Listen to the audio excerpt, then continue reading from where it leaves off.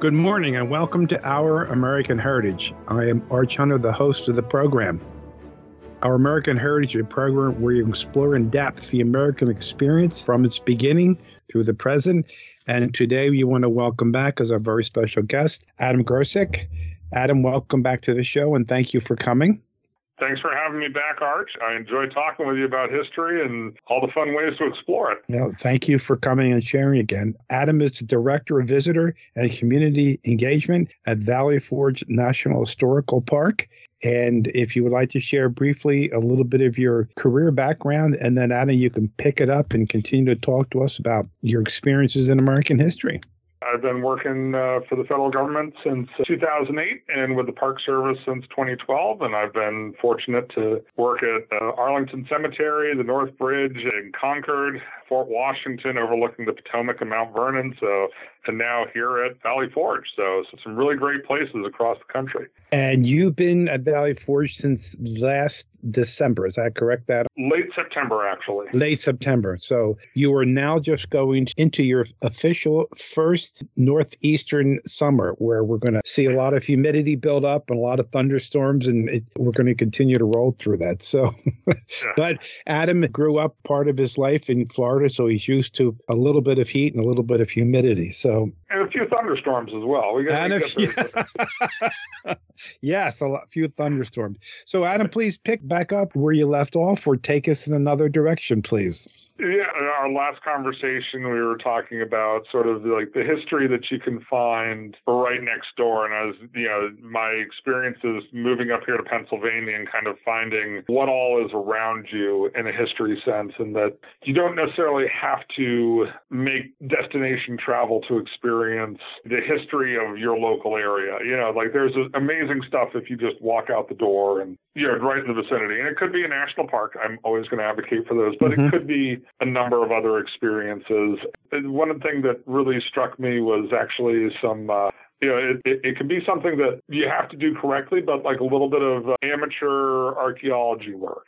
And I'm not suggesting you go and just dig up your neighbor's yard or, bring a metal detector to public lands. That's a great way to get in trouble. But opening your eyes to what happens to be around you. I mean, it's almost like, for lack of a better term, it's those ghost hunters guys, like you see on TV and everything. And I mean, when I do see those shows, like I don't really pay attention to the paranormal stuff. I'm like, oh, wow, what a fascinating old building. Oh, look, they still have the original architecture. That's so cool. And you can do that actually around your neighborhood even. I live in a town, Phoenixville, Pennsylvania. It's about maybe a 10-minute drive from Valley Forge, from the park. And where my particular neighborhood is, it's built on the remnants of the old Phoenix Iron and later Phoenix Steel Works. And fascinating history to the factory itself. Started off as a nail works, I believe, in the late 18th century. They made cannons during the Civil War. They developed this bolt-together iron column, and it's called the Phoenix Column. That there's a number of bridges across the country that use it, and most famously, it was the original infrastructure inside the Washington Monument for the first elevator that they put there. So, one of my colleagues here, Jeff Jones, out at Hopewell Furnace, he worked at the Washington Monument for a number of years, and he was always wondering, I wonder where Phoenix Iron is from. And then he finds himself here in southeastern Pennsylvania, and he's like, I know exactly where that's from. But the old ironworks is long gone, closed, I believe, in 1987. But the remnants of it have been incorporated in the town in a few ways. I mean, a foundry building and an old administrative office have become an event center and a restaurant, respectively. But then the area where they're going to be building some new houses, all the buildings were pretty much cleared out, but now they're doing like kind of the final demolition. And wandering around that, was a fascinating experience because I've always seen sort of maps and aerial photographs of the property. I kind of just wanted to see what I could find and just little bits and pieces from just kind of walking in the nice, safe, flat areas, not climbing any giant piles of broken bricks or anything that could end up getting me hurt or anything like that.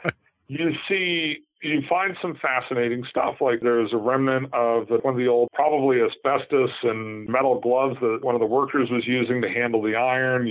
And there are bricks that I'm pretty sure were just complete asbestos that were sort of in a pile that I made sure to keep my distance from. But just like the old rail lines in the ground, the remnants of the foundations and everything, and just sort of standing there and like trying to imagine what that site was when it was functioning. And it's like ghost hunting. It's like, you almost have to put that image into your mind of, the spectral factory with with the workers and the sparks and everything. But to know that you're still standing in that spot and having that sort of idea of like where you are, like what this was for so many people. I mean, how many people made their livelihood there? That whole town rose and fell, Phoenixville, rising from the ashes around the fortunes of that steel mill. And that era has gone by, and there's, sort of a new prosperity that's coming into the area. But just being able to connect with sort of that moment of like, here's why these people came here in the first place. The river flowed in such a way that it could power a steel mill in some way, and then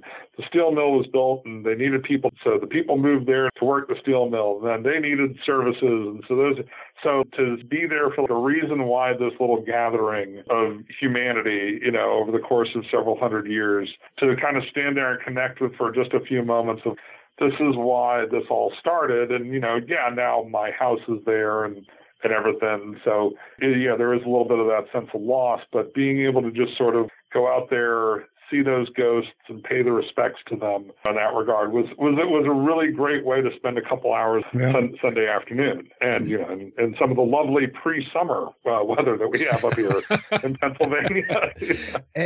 Your brief time, Adam, being in this area of Pennsylvania, are there other places that you have visited that you found extremely valuable that you would like to share or could share with our listeners? One of my favorites in Philadelphia has always been the USS Olympia. Yes. That's always a great one. Fort Mifflin. And I don't know if you've gone into detail with it, but the last segment I talked about, I like to go fortress hunting. Fort Mifflin is a fascinating little fortification. There was a battle there during the Revolutionary War. It was the anchor of the seacoast defenses for the approaches to Philadelphia during the Civil War. I think there was some consideration of more modern defenses being put there, but they were better suited out more towards the mouth of Delaware Bay. But unless you fly over it when you're coming into the airport, I know people that have lived here their whole life that are just like, oh, there's a fort? There's a fort near Philly? And it's like, yeah, it's great. Yes. And, it takes a little bit of sleuthing, but again, I'm a fort nerd, so that's always a place that I really love. But yeah, no, going and seeing it is a really cool place. They do some really creative things to take the historic setting beyond just what it is, just like a pile of bricks and stone and everything. I think they do like a 1920s jazz night, and the Flappers and everything come out there because I guess I think there was a little bit of like rum running, like prohibition history that may have been happening in that part of the city. I'm not sure. It's Philadelphia. Of course there was rum running. Yeah, it's likely. One thing I found fascinating when I went there is that they actually have Spanish cannon. Like, it's not inside the fort, but in front of their offices. They actually have some Spanish guns from, I think it's the reign of Charles II, which I was they look very similar to the guns that I saw at the Castillo de San Marcos in my childhood. And I was, wow, how did these old imperial Spanish cannons get to sit here next to the river in Philadelphia? Yeah. I'd love to find out that story, But yeah, it's again another little place. It's not expensive to go there. Heck, you can get out of your car and just walk around it for free if you want to go inside. There's a little bit of a fee, but it's a way to just connect with a little tiny bit of Philadelphia's history that it's certainly known to the people that are in the know. But if you're just you need something to do on the weekends, it's great. You can get that that tangible experience, touching the bricks, seeing the view from the ramparts. Makes it a little bit more real. It's not just a story in a book. Yeah. I was over at Paoli Battlefield on Saturday night with Michael Harris, and he mentioned that he believes that the British line of defense after they took Fort Mifflin was right along where that runway that runs right up next to Fort Mifflin. I said, Oh, wow. that's kind of neat to even think that the runway was where the British were actually camped. So yeah, wow, that is pretty cool. Yeah. I'm curious, have you been over to Fort Mercer? I have not. Is that the one that's on the New Jersey side? Yes. Yeah, it's Red Bank. Okay. Yes. Okay. Yeah. And you would. Unfortunately, the only thing that's there, it's the entrenchments around it. But you can see it. It's really interesting to get the perspective of Mercer and Fort Mifflin at the same time. Others in the area, Adam, in your search so far, in your short amount of time being here? The USS New Jersey is wonderful. I mean, and that's a very obvious one, a very mobile part of history. It's one that I know a lot of people in the Philadelphia area have familial connections to it because it was built at Philadelphia Navy Yard. So, yeah, my partner, her grandfather actually not only helped build it, but then later was drafted into the Navy and was assigned to it. Wow. Yeah, that within itself is a fascinating story of there some mechanical something that was happening to the ship, and it was causing some sort of issue. And John Anthony, Janice's grandfather, had been assigned to the kitchen, because he was an Italian. They're like, you definitely know how to cook. And word got around the ship there was this mechanical issue, and he goes, oh, well, I helped put that together when I built this thing at Philadelphia Navy Yard. And he mentioned this to his officer, and the officer brought him to the damage control party or the captain or whomever, and they're like, all right, Mizzy, go take a look at it. And he helped, solve that issue. And he was then reassigned out of the kitchen to a different work group in the battleship. But that's it's not necessarily a historic site, but I mean, the battleship it's like a gigantic building that can move. I mean, it's 50, 60 years of service to America in those corridors and those passages. And again, in my last segment, I was talking about seeing the bombers and having that understanding of what was happening during World War II, going and exploring those old vessels and just the really cool parts, the turrets and everything. But then you go down into the bunking spaces and you see the corridors and the mess setup and everything. And that's how 3,000 Americans lived every day. This giant, the whole world was this giant steel building that could float around the world, if you will. And that's, again, something so many average people, not in any way to degrade their contributions to the American fabric, but people that just had their day-to-day job, lived, breathed, had their joys, their sorrows in this boat or in this fort or on this field.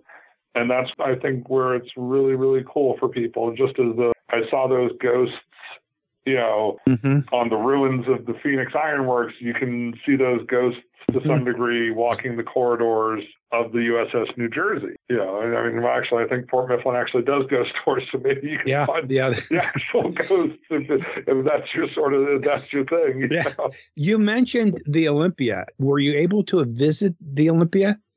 I've been to the Olympia several times. That was actually, I had some travel that brought me to Philadelphia for other reasons. And the Olympia, I think the era that the Olympia comes from, and you talk about something cool in your backyard. Yes, absolutely. The Olympia flagship of Dewey's fleet in the Spanish-American War.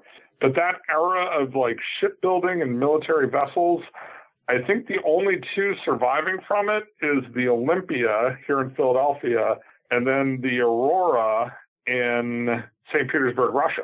Wow. I mean, and so that's how rare of a vessel the Olympia is. And there's really not many ships of that design, that type, that are still around in the world. And to be able to walk around in it is incredible. It also it gives such a window into sort of the ideals of the Victorian era. Yes. Yes. Yeah. Or actually, I should say the Gilded Age in the United States, because it's a little late for Queen Victoria, but all the officers, their staterooms are at the back of the vessel. They've got all this beautiful teak. The corridor that you go down, it's all lined with teak and everything. And they've got their own mess that looks like the dining room of one of the fanciest restaurants you'd see in downtown Philadelphia. And then you go to the enlisted area, and it's hooks on the ceiling for hammocks, and their tables drop down to be put away when they're doing another job. And they had such luxuries as the colliers, the guys that actually had to like shovel all the coal and everything, had the luxury of having their own shower area to rinse all the coal dust off of them after their duty. And, you think about that, like, that was you could join the Navy, like, all right, I'm going to sign up or whatever. And your job is like, okay, well, here's your shovel. Go down to the bow of this thing and just shovel until we tell you to stop. Yeah. Like, and miserable work, but somebody did that. Right. And I love, Adam, when we can go see the Olympia, and it's right at Penn's Landing, listeners. We can see the World War II submarine that's right there. And then you could go right across the river to see the USS New Jersey and to see where we came from the Spanish-American War to World War II with our battleships. And then today with our modern Navy, particularly on our aircraft carriers. It's just, it's beyond any words that I could ever comprehend. Yeah. When the Olympia was commissioned, flight had not occurred, powered flight had not occurred. And the transition from the Olympia to the New Jersey, I think the Olympia was 1895. Listeners, don't send a bunch of hate mail if I got that date wrong, but I think 1895 to the New Jersey, which was 1943. I mean, you're looking at a span of only 50 years. Yes. Yep. And we went like where the Olympia was state of the art, top of the line, to the New Jersey. The advances were absolutely tremendous. I mean, the materials that both ships are made out of, what I think a lot of people when they go on World War II vessels aren't aware of the amount of the computational power that goes into laying the guns. You've got all the various range finding posts. There's a giant clockwork computer in the heart of the ship that spits out, okay, aim this way. Whereas in the Olympia, it was just kind of like, a few degrees to the right, that should be good. I'm sure that the Navy had a system and everything for it, but just that advance in 50 years of how far we went, and then even like the societal norms of how the crew was birthed, how the crew was treated, the separation between the officers and the men and everything, like to see that it's a fascinating thing would be wander around the Olympia for a couple hours, then go see the New Jersey and just see how far things changed. And I think the New Jersey was decommissioned in 94. So, in just a century, where we, to borrow from the popular meme from the kids, how it started, how it's going. Yeah. I'm going to throw your curveball here, so I apologize in advance. You and I talked about the touch, the taste, the feel, and experiencing American history in our first show, and that's what we're talking about in this show also. Share with our listeners, please, if you would, because one of my favorite experiences at Valley Forge Park is the march in. Yes. And then the march out that's coming up soon. Yes.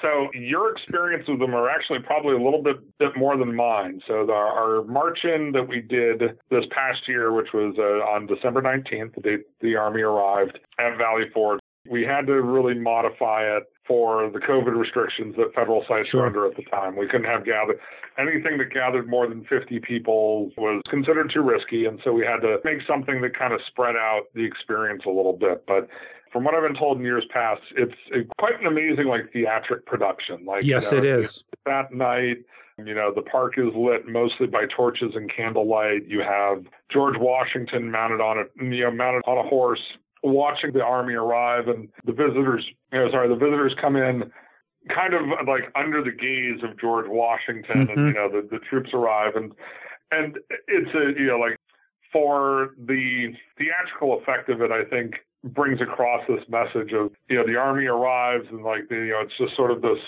open field or whatever, and they start having to set up their life for the next 6 months and everything. It's very, again, I'm going off of lots of eyewitness accounts and, my staff and everything. It's very stirring. I'm sure you can give some of what it feels like to be a visitor. And I'm really looking forward to the event we did this year.